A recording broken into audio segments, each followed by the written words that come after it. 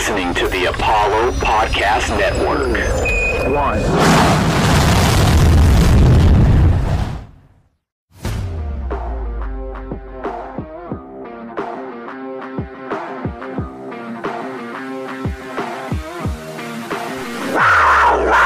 Jones across midfield.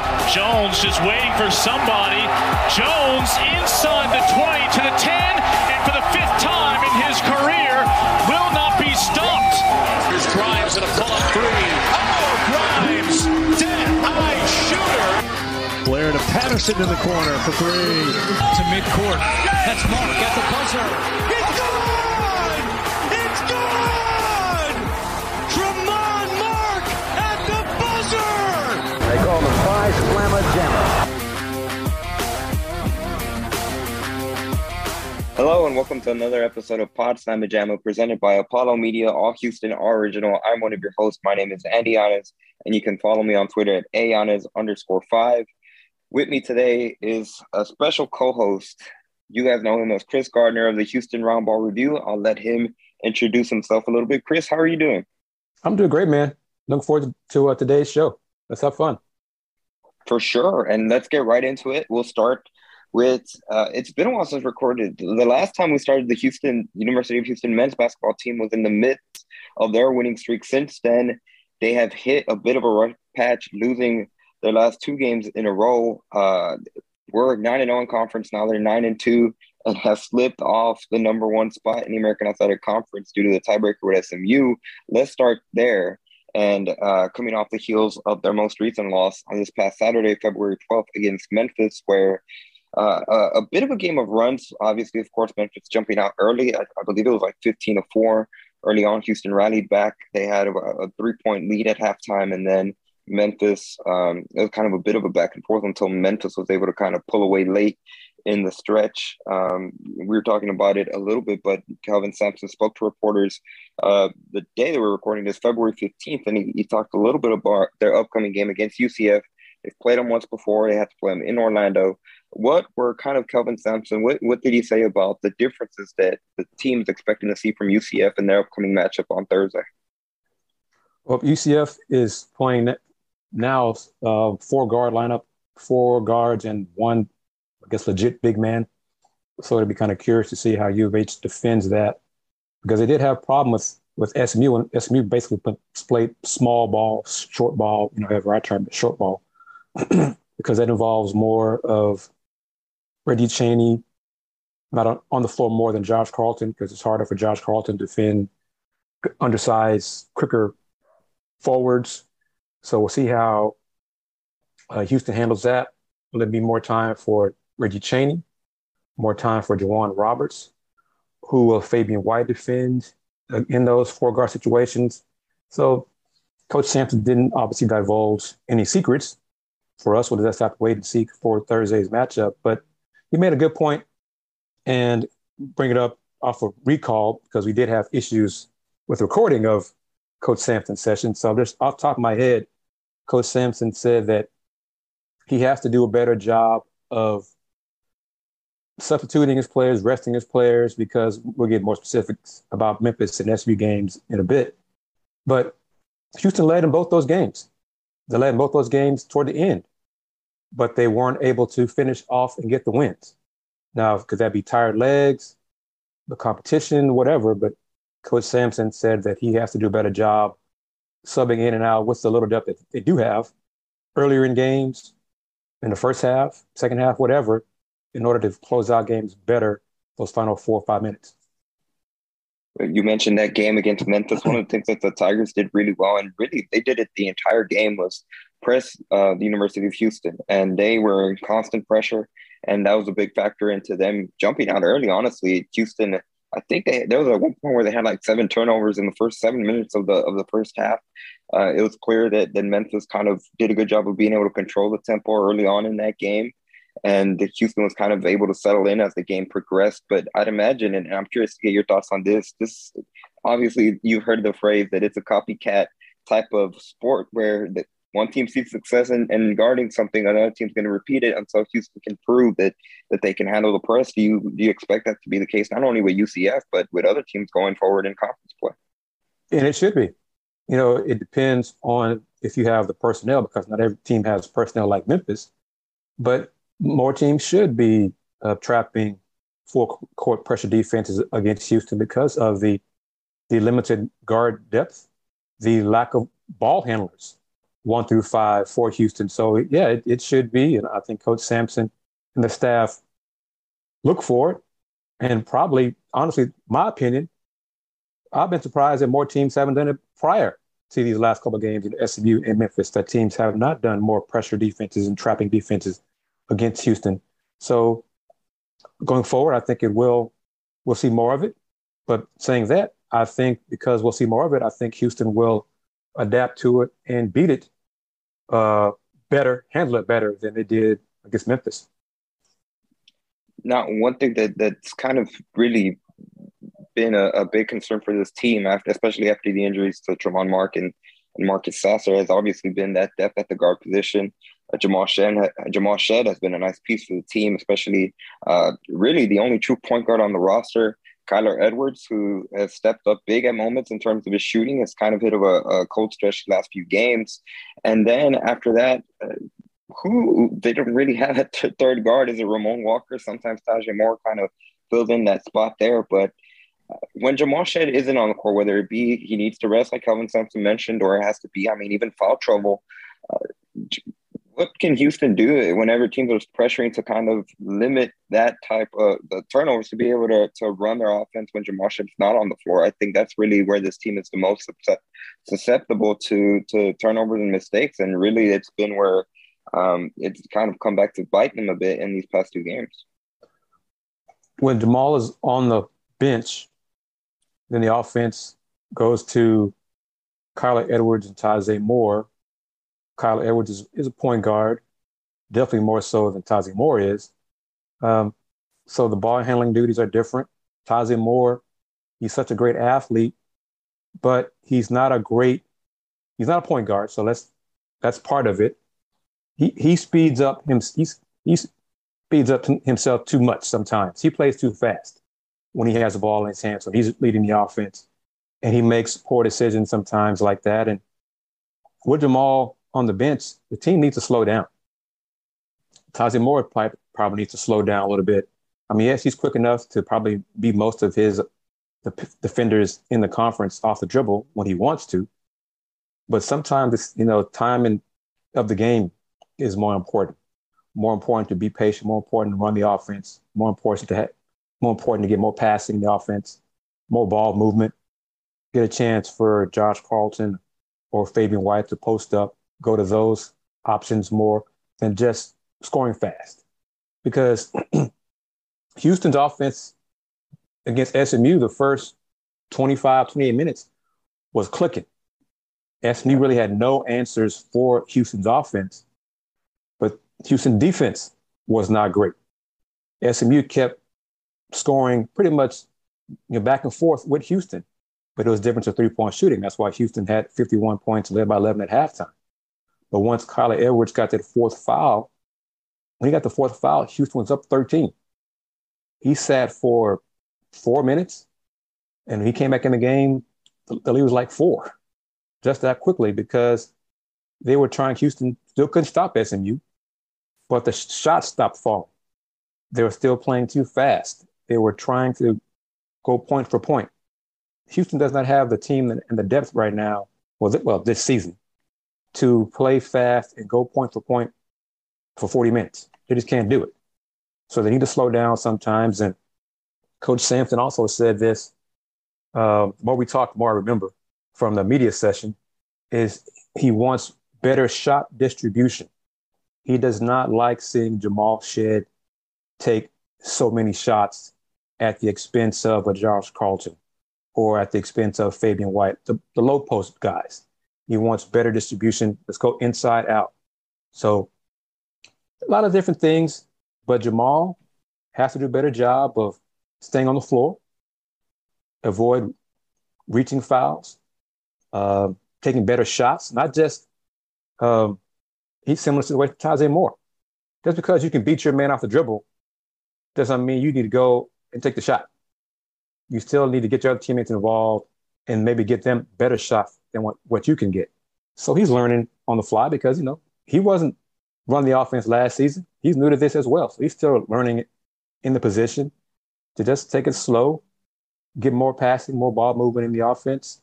And probably in one simple term, the longer the possessions take, it's better for your teammates to get some rest, which may help down the stretch. Real quickly, before we kind of get it more into the UCF matchup, take a look around the American Athletic Conference. SMU, like we mentioned, they are now number one in the American Athletic Conference at 9-2 with their conference record. They're 18-5 overall.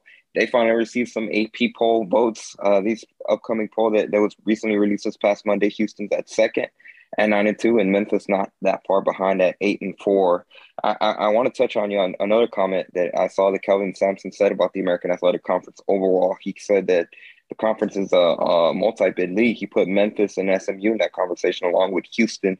Would you agree in that assessment that those two teams, and I won't give you that, I'll kind of force you to pick on someone, but if the tournament started today, if you were a voter, would you put SMU and Memphis in the tournament?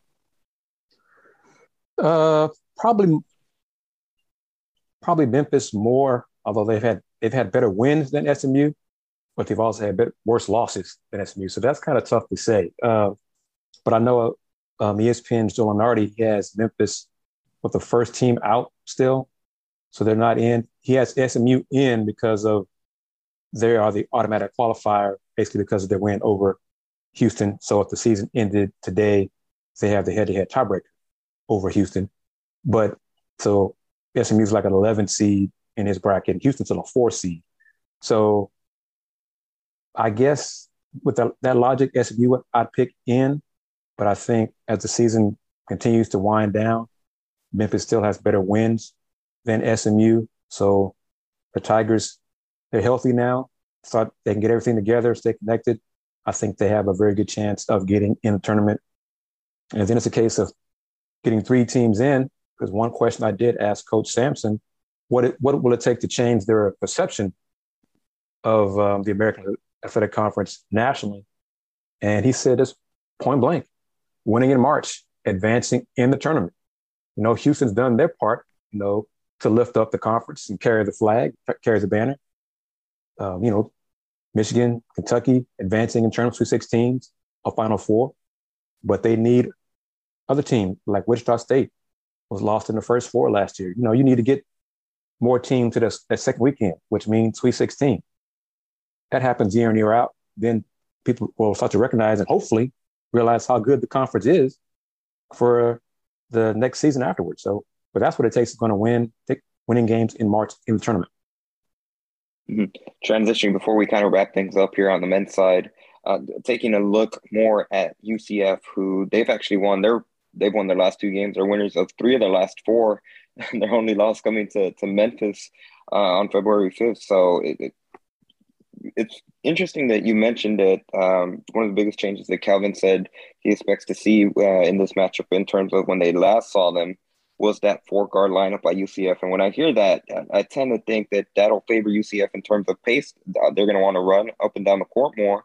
So it's going to be that style of clash between, obviously, what you mentioned. Houston wants to slow things down. They don't want to be an up and a downhill team, obviously, because of the lack of depth. Now, in terms of matchup, do you think Houston matches up well with UCF against the 4-guard lineup, or what kind of potential challenges will that be? Because you mentioned also Josh Carlton has kind of struggled a little bit with how teams have defended him in terms of being able to double team him in the post and force him to kick it out.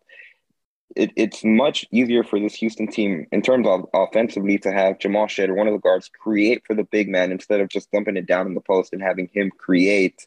Now, a 4-guard lineup, you imagine that Fabian and Josh Carlton, one of them would have an advantage, but then on the other end, that's really where Houston kind of has to figure out how to – that's where they would be at a disadvantage, for the lack of a better saying. Right. They're still going to play man-to-man. Coach Sampson said that, regardless of UCF going 4 guards, he said Cougs will still play man-to-man. So it's a question of who's going to defend who. The matchup on the offensive end, Fabian against whatever guard UCF toss at him, he should be on the post. He should get more looks like that. And then it's up to Jamal Kyler, Taze Moore to kick the ball, give good pass to Fabian in the post to let him go to work, either straight one-on-one post-ups, or if the double team comes, then Fabian has to do a good job making the right pass, rotate it around to the open shooter. Then that person has to make the shot. So it should be a little simpler. But regarding Coach Josh Carlton and double teams that will come his way, Coach Sampson also mentioned that he hopes that the officiating starts to favor the big man again, because he believes that teams are getting away with fouling Josh Carlton in the post far too often. And that's disrupting one of the reasons Josh has struggled of late, because he's getting fouled. Contact against him, the pushing the back, other kind of fouls that are not being called.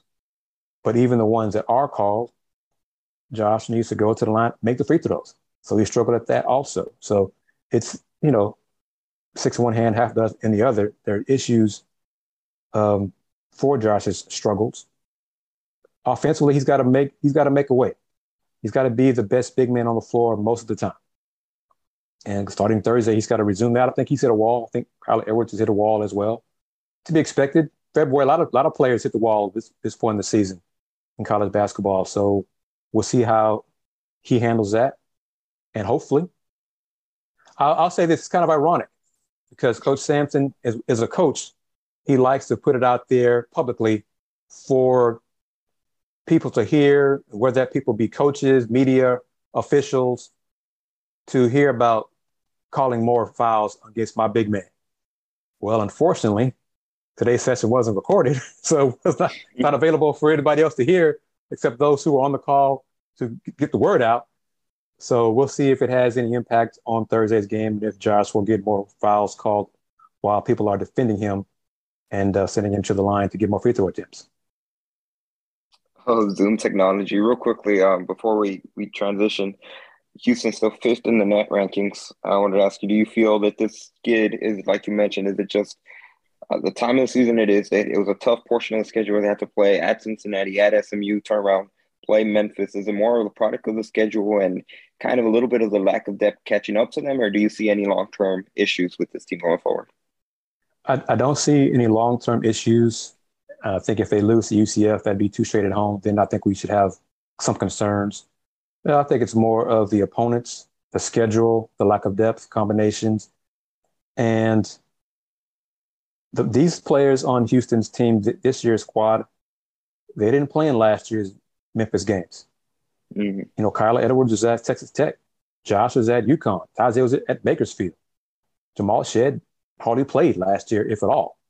So they don't know what the rivalry is between Houston and Memphis. Whereas Memphis, Landers Nolly, Alex Lomax, John J. Williams, Lester Quinones, they lost narrow games to Houston last year. So they know, and they were sky high to beat Houston. So they were ready to go.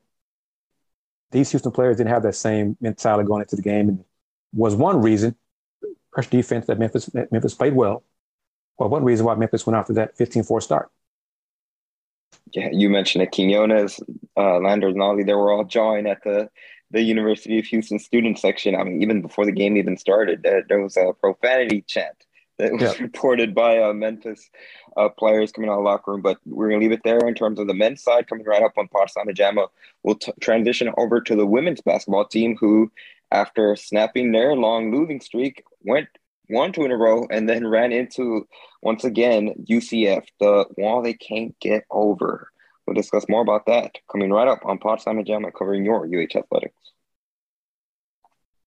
Looking for a better way to rep H-Town? Be sure to check out ApolloHOU.com for Astros and Rockets apparel you can't find anywhere else. Use promo code LAUNCH for 10% off at checkout. Apollo HOU. All Houston, all original. And we're back here on Potsdam Jamma. Like we mentioned at the end of the break, we're going to talk more about the women's basketball team. Chris Gardner joining me, special co-host for this episode. And like I mentioned, after their extended losing streak, the women's basketball team was able to win 2 straight, a couple of narrow victories, including an impressive one at SMU. But then once again, they turn around, they come to Fertitta Center, and they can't get over the hump that has been UCF for the last couple of seasons. I believe, Chris, I can't remember the number specifically, but that extends their losing streak to UCF. I want to say, is it 11? That sounds about right. Yeah, that sounds about right. I know it's been years. So, yeah. Yeah, which is absurd. And once again, the University of Houston women's basketball team failed to reach 50 points in the 3 games that they've played. UCF, USF, those 2 Florida schools that Ron Huey, before the season started, said that I think those are the teams that are trying to catch up in the American Athletic Conference. They haven't, against USF, they didn't even reach 40. Against UCF this past game, they only broke to 44. So offense struggles continue to be the problem when they lose games. And this is a bit of an interesting stat. And the women's basketball team has lost 12 games. 10 of those 12 losses, they have failed to score 60 or more points in those losses. So it seems like when they win, their offense is something. When they lose, they really struggle to put the ball in the basket. Chris, I want to get your thoughts more on that loss to UCF. Again, offensive struggles. It seems to be the case when they lose. What have you seen from this women's basketball team's offense when they really struggle? Because it looks when they're doing bad, they're bad, but when they're clicking on all cylinders, they're doing good. In a nutshell, Andy, they don't shoot well. They don't have enough good shooters. I mean, that's just it, point blank, and it's made worse. It shines through worse against UCF, who is one of the top defensive teams in the country, not just in the conference, in the country. They like playing slow. They like playing ugly. And Houston's 3-point shooting, I don't think they're shooting 28% as a team from 3-point range, which is just awful. That's just ugly basketball. It's 29.3, excuse me. So it's probably worse than that in conference play. 3-point shooting is bad. When Layla Blair struggles to make shots from the outside, the team struggles to make shots. Brittany Anyajay, same thing. She's a streaky shooter. They have a bunch of streaky shooters on the team. They don't have any pure shooters on the squad. So it really hurts them. And their defense has been, for the most part, good enough to win, not to all of these games they've lost, but probably at least half of them. But the offense has been nowhere close to being good enough. I think the South Florida game, USF, they struggled to make shots. They only scored 55, yet they won by 20 because Houston scored 35. So, that's a problem. Coach Huey has said to us for a while now that he would like to get 80 possessions in a game. Mm-hmm. Well, okay, to do that, you got to play fast, but you also have to know how to hold onto the ball, which means limiting your turnovers, but you also got to know how to take good shots. They're turning the ball over and they're forcing more turnovers than they are committing, but they're shooting so poorly. And, some of these numbers, they're lucky to break 30% on the floor in a game. You can't win games like that. It's hard, very hard to win games like that. I don't care how good your defense is. And let's just be real. The conference is not great. South Florida is struggling to beat anybody else. I mean, they're winning games. They're not beating UCF. UCF has risen to the cream of the top of the conference. And Coach Huey said to us, you just touched on it, that before the season, he said UCF, USF were the teams to beat. You need to beat those teams to be part of the upper tier of the conference. They haven't gotten it done. So once again, they're staring at having to win a conference championship to earn the auto bid to get to the NCAA tournament.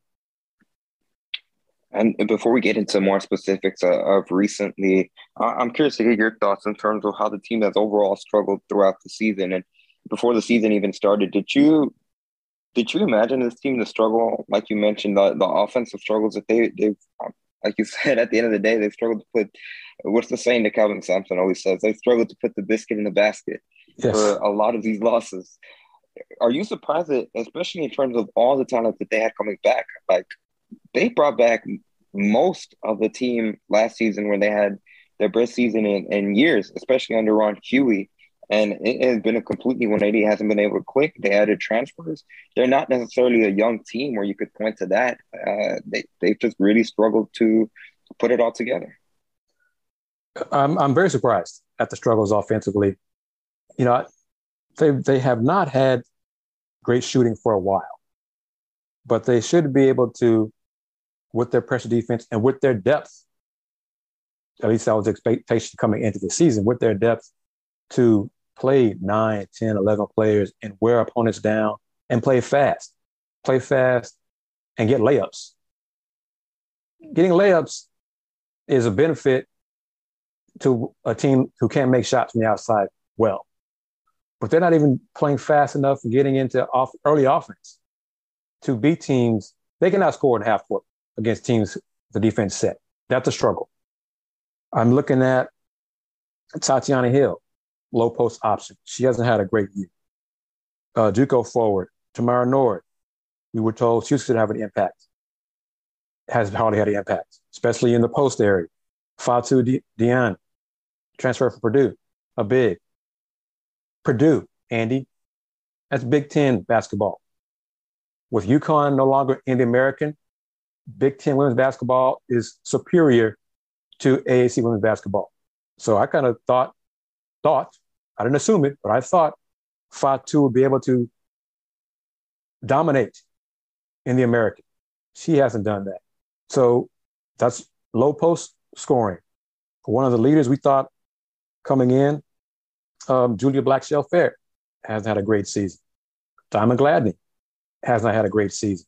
So you add all that up, plus the injuries, issues right there. Layla Blair struggling to make shots.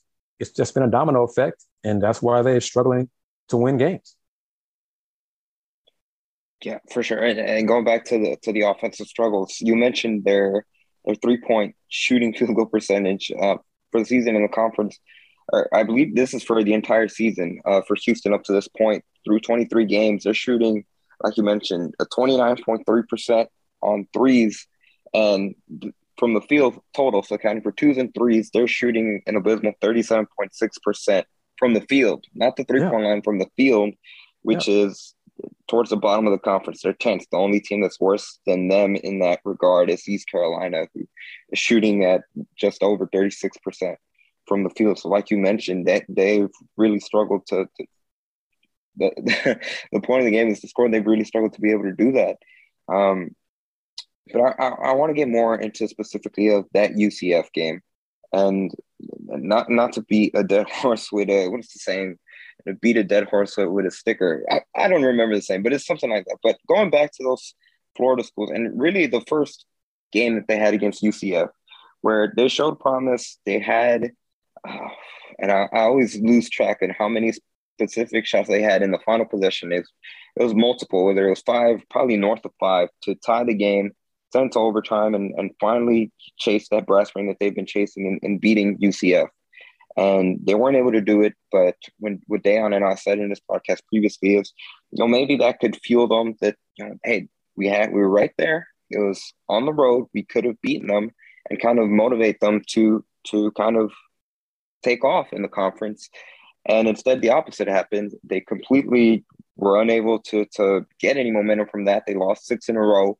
And really struggled, like you mentioned, to just score. And a lot of those losses were single digits, whether it was against Memphis, whether it was against Tulane, Temple. And when I see that, it's close losses like that, do you feel like that UCF loss affected them in psyche, where it was the opposite, or it's just they haven't been able to get the necessary stops needed to be able to get over the hump against a lot of these teams? I think it's both. I think injuries are a factor. Bria Patterson missed some games. Diamond Gladney missed some games, apparently due to personal issues she had to deal with, not necessarily injuries. So add that to the disappointment of not being able to get the win at UCF, because they did not shoot the ball well for 3 quarters. That fourth quarter against UCF, they made like 6 of their first 7 threes or whatever it was. They were and on Brittany fire. Onyeje was on fire too. They took a lead with a minute and change to go. I think they're up 3, but they were not able to close the deal. And you're right, those closing seconds, they were down 3 and had numerous chances at 3-point shots that rolled out, bounced off the rim, got offensive rebounds, another chance, another shot, miss. So the disappointment of their loss, I think, weighed on them, carried to the next game, and then it snowballed. And we probably have to do some looking at the numbers from that loss, because they were into that game. They started out 2-0 in conference. If it just really took their confidence, and making shots is confidence. Because if you get to a point where you start taking shots, you're thinking, I hope this goes in, or I pray this goes in, rather than thinking, I know this is going to go in, it impacts the rest of your game. And it's contagious. And that could be the start, the impetus of the struggles offensively, because they haven't been a great shooting team this whole season. But I think during that losing streak, it got worse. And Bria Patterson came back, and she was able to help them, especially in the win at SMU. That helped. But the shooting numbers still weren't great against SMU. They just were able to rebound and score on putbacks, things like that. So the confidence is gone from the team. I'm not going to name the name of the player, but after I saw her Saturday after the UH men's game against Memphis, and I just asked her where her head was at. And she said, I'm good. I'm okay. And I'm like, are you sure? Yeah, I'm good. I'm like, okay. I wasn't very confident in her answer, but she said she was okay. So we'll see. I think their confidence is shaken, and now they got to finish strong and get ready for conference tournament play.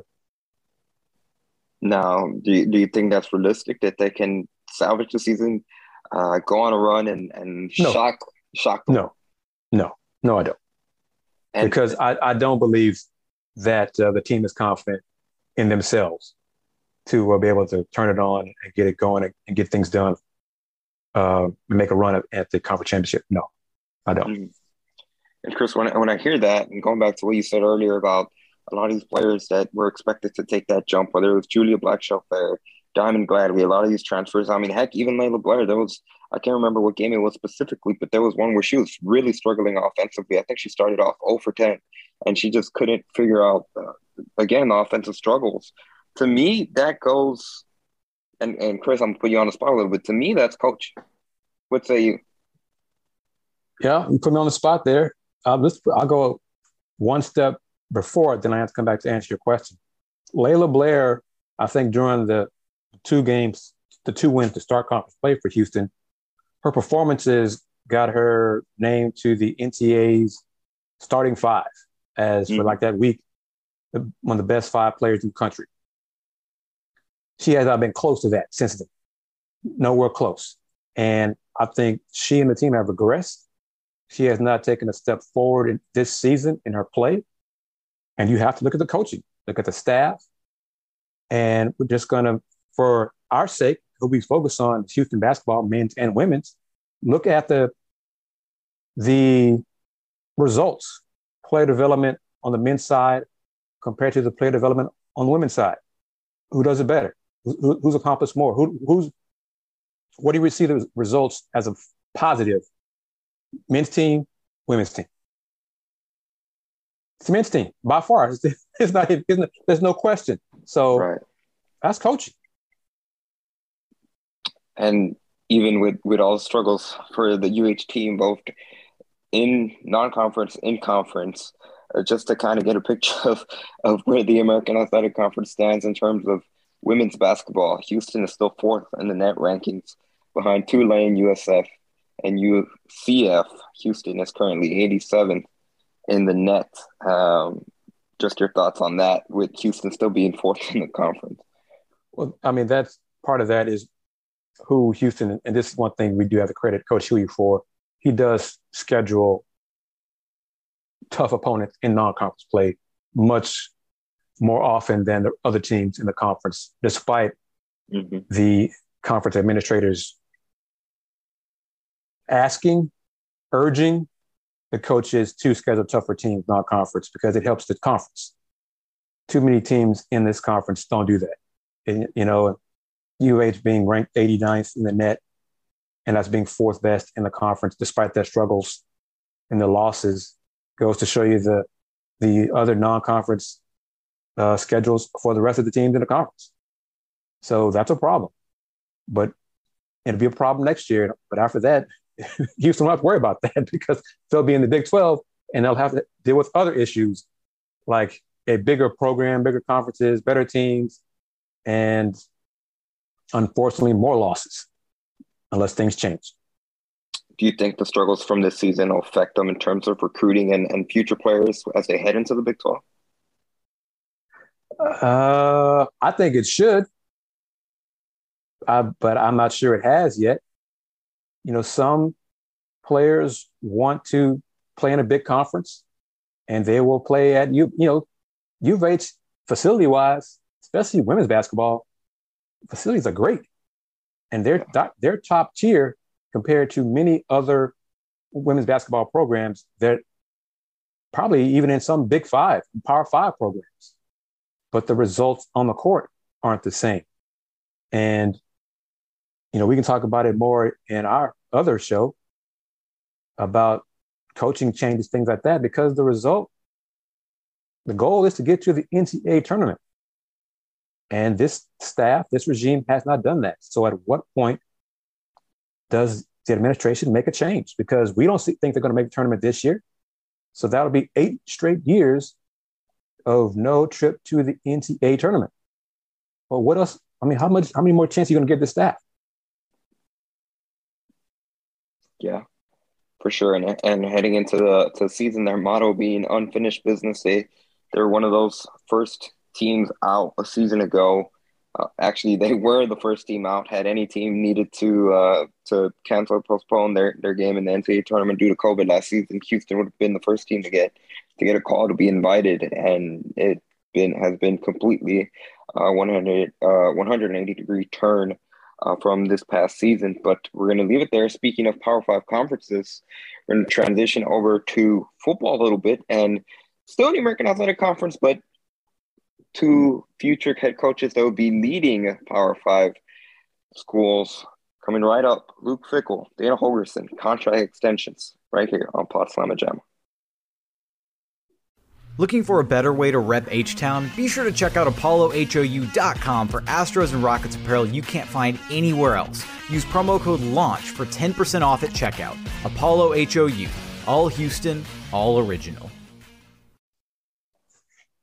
And we're back for our final segment here on Pod Slamma Jamma, joined by my guest co-host, Chris Gardner of the Houston Roundball Review. We transition into our final segment for today's show, which will be the contract extensions given to the top 2 teams that finished the 2021 season in the American Athletic Conference. Football-wise, Cincinnati and Houston, they both I guess Houston technically hasn't announced it, but it's been reported that both head coaches will be given substantial contract extensions to continue to lead their respective programs going forward. And we'll start with the Houston perspective. Obviously, the head coach for the football team here, Dana Holgorsen, who we chatted about this a little bit when it was first announced, and it actually broke right before the Houston Memphis basketball game on Saturday that Holgorsen and Houston had agreed to an extension. The details have not yet been released, but the original contract he signed back in 2019 when he joined the program was for just over, I believe it was around $4.2 million per year, 5-year contract that estimated about $20 million for 5 seasons. There was a clause in there where if Houston joined a Power 5 conference, which they did this past year, announcing that they were going to join the Big 12 by 2023, that he would get $1 million bonus in his contract. Dana Holgorsen, I'm speaking of. And once again, going back to this past Saturday, it was announced that both the University of Houston and Dana Holgorsen had come to terms on a contract extension that'll keep him in Houston for the foreseeable future.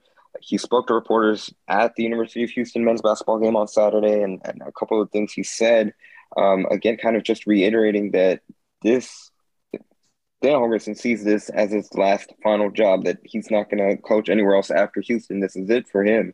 But before we get into specifics, your thoughts on Dana Holgorsen getting that contract extension after his first, let me set it up for you, Chris. His first winning season with the University of Houston. Now, granted, he inherited the 2019 season off the heels of 3 or 4 games of De'Aaron King before he decided to redshirt. They finished 4-8. Then off the COVID season when they finished 3-5, and now finally in his third year they were able to turn around, finish 12-2 overall, and an appearance in the American Athletic Conference championship game where they lost to Cincinnati, who ended up going to the college football playoff, and they ended up in the top 25 AP poll to end the season. Chris, what are your thoughts on Dana Holgorsen's contract extension to stay in Houston? Kudos to his agent.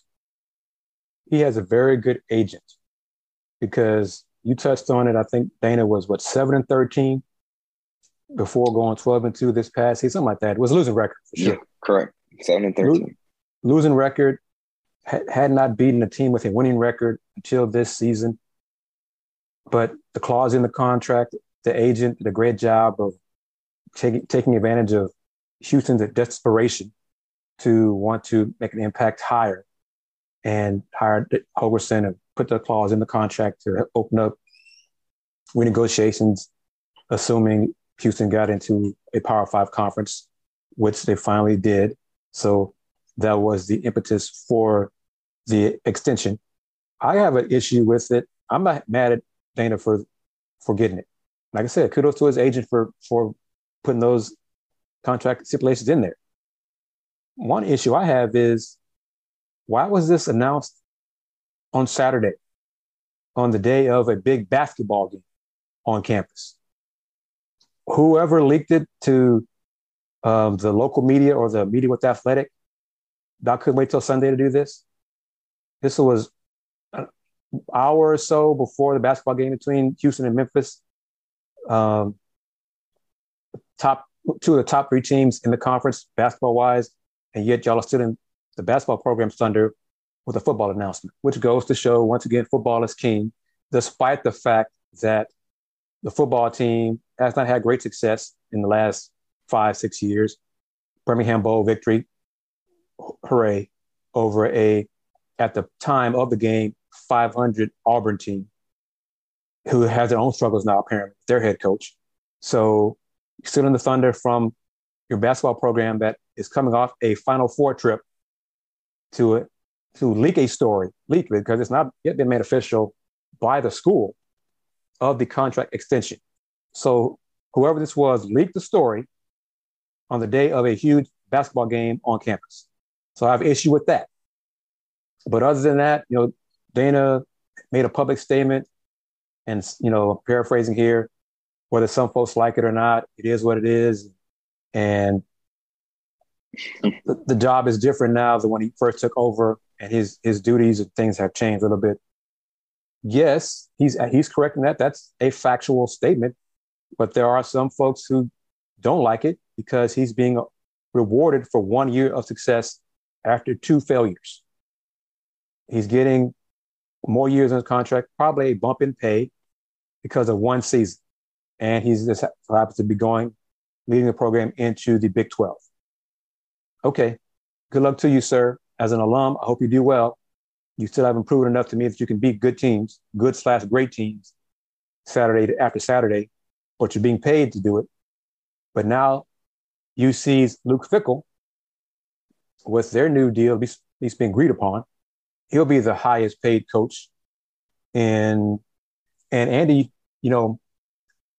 Commissioner Michael Oresco won't like us because we keep referencing and saying Power 5, Group of 5, but Luke Fickell will be earning more annual salary than Dana Holgorsen for now. We'll see until the terms of Hogo's new deal, the extension are announced. So I wonder if there's a clause in Dana's contract stating that he must be the highest paid coach in Group of 5. Because if so, with Luke Fickell's announcement, will that mean U of H is going to have to pay him $1 more than Luke Fickell?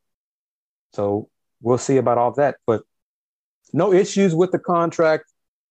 I don't think Dana earned it, but that's not the point. Stipulations were in the contract, be renegotiated. If the team goes to the Big 12, well, that's going to happen. So that's on you, Vates. They did it. They agreed to it, honor the contract, and hopefully Dana will have success. I wonder if there are clauses in there pertaining to attendance at TD Stadium, because it needs to be, because he needs to do a better job of marketing and getting out there and putting more butts in the seats, because that should be part of his job.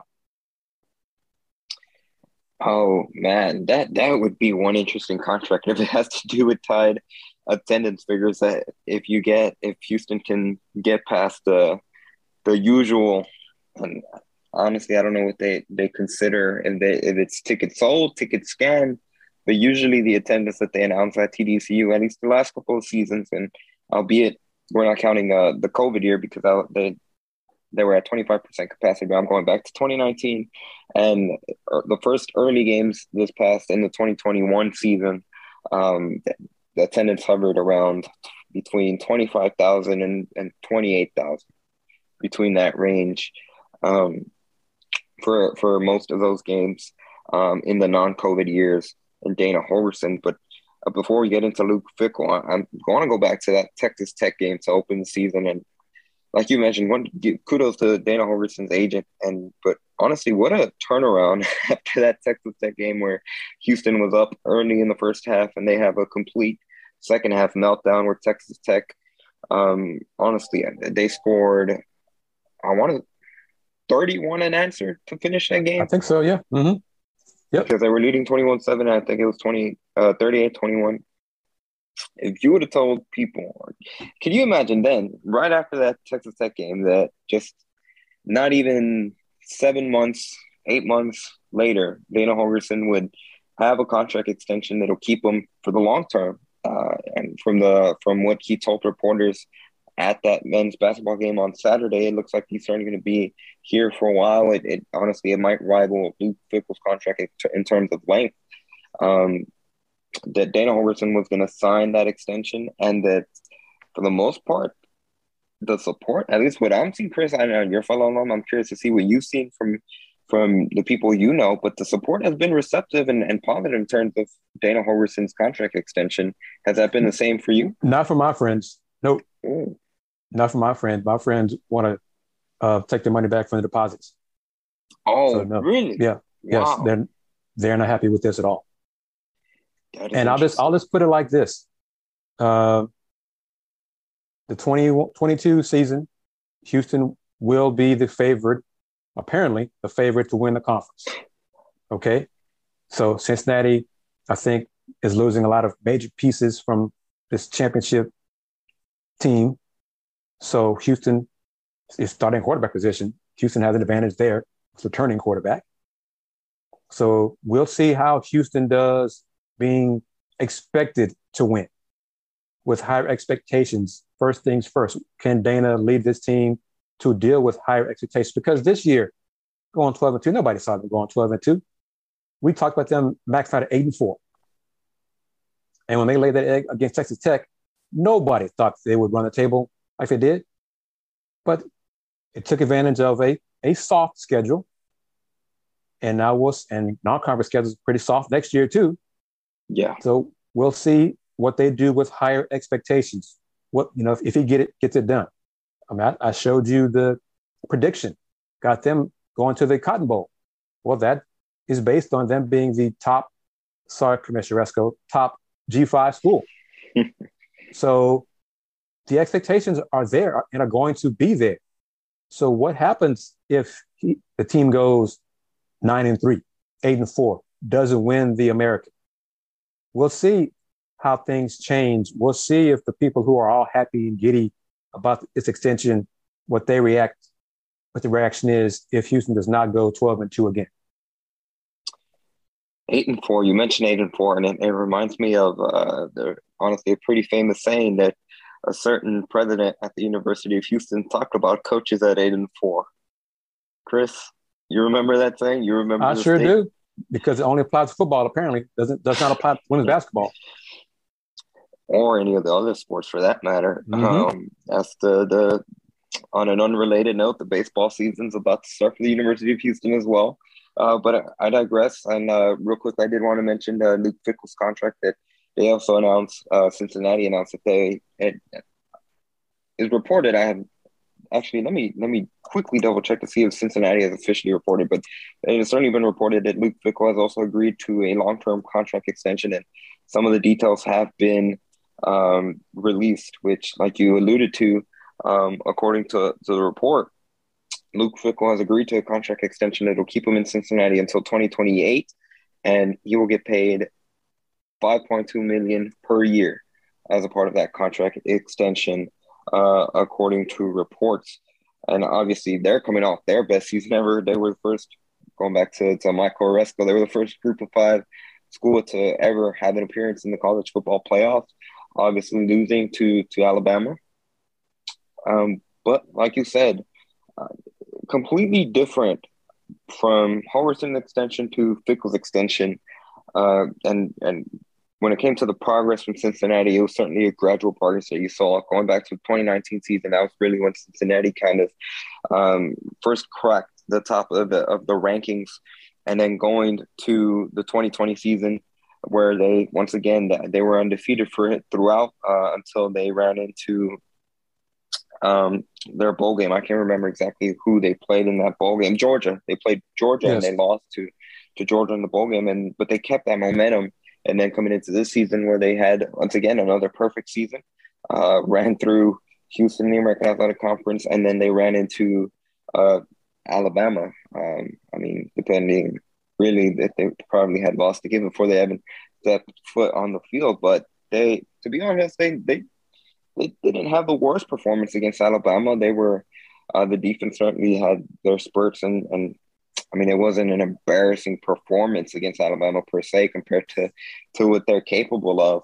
But it'll be interesting to see, like you said, those details with Dana Holgorsen's contract extension. First, how long the extension is. Does it run through 2028 like Luke Fickell's contract? And what that salary is, because the Holgorsen was already making north of $4 million per year with the incentives that he had reached.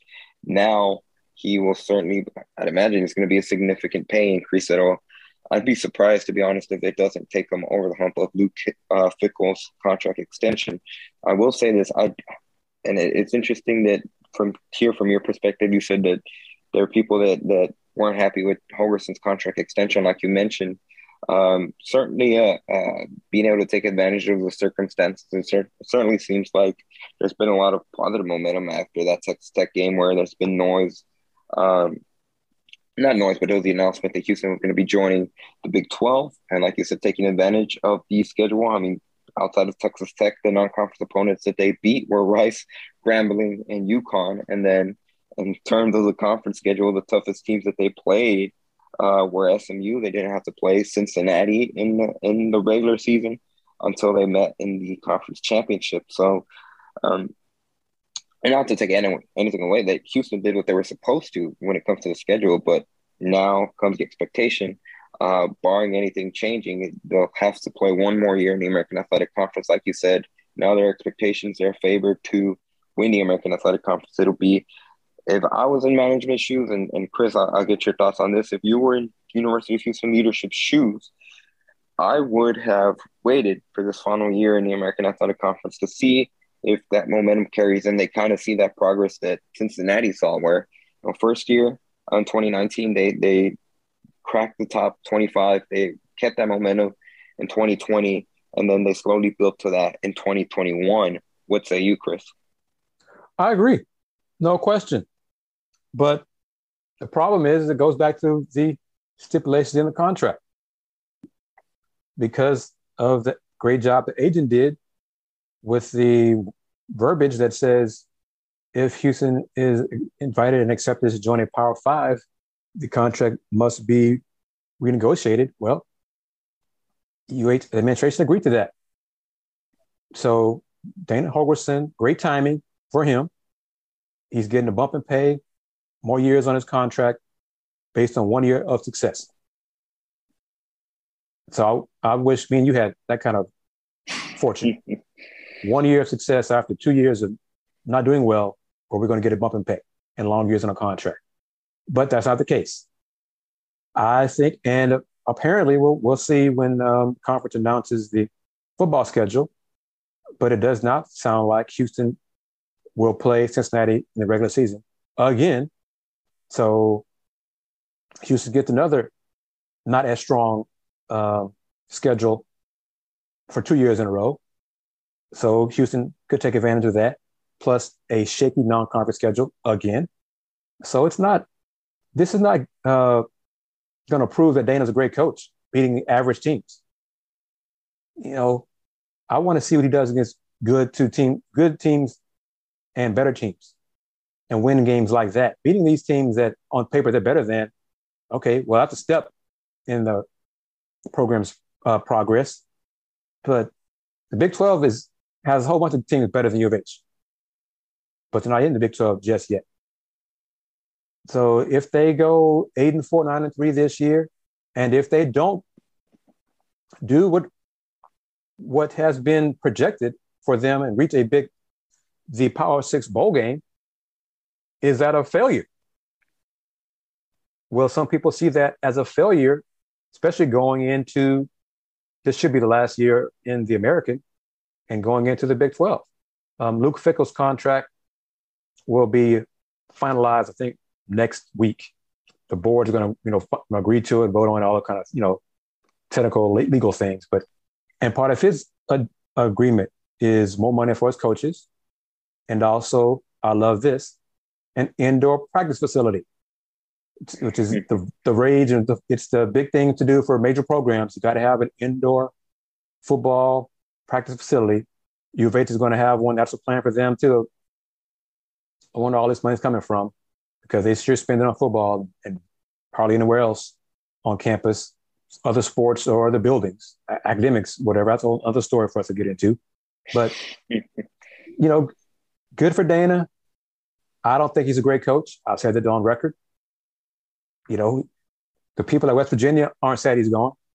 They're waiting for him to flame out here because he did it there. So his track record of success is not great.